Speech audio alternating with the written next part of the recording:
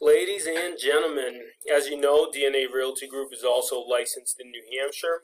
So we often help a lot of buyers, and we actually help a lot of sellers sell their homes in Massachusetts and go to New Hampshire. So if you're looking to do something like that, go ahead and check out the links below.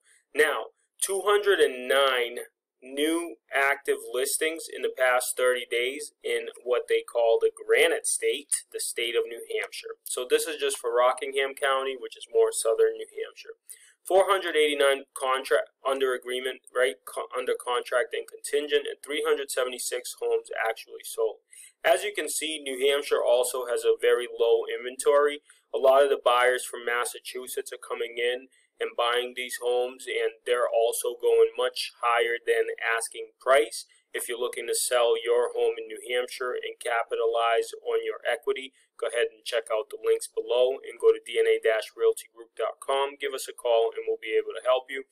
That's the market update for New Hampshire. In New Hampshire in 2019, according to the census, there was 1.36 million people live in New Hampshire. My name is Dave, DNA Realty Group, and I'll talk to you soon.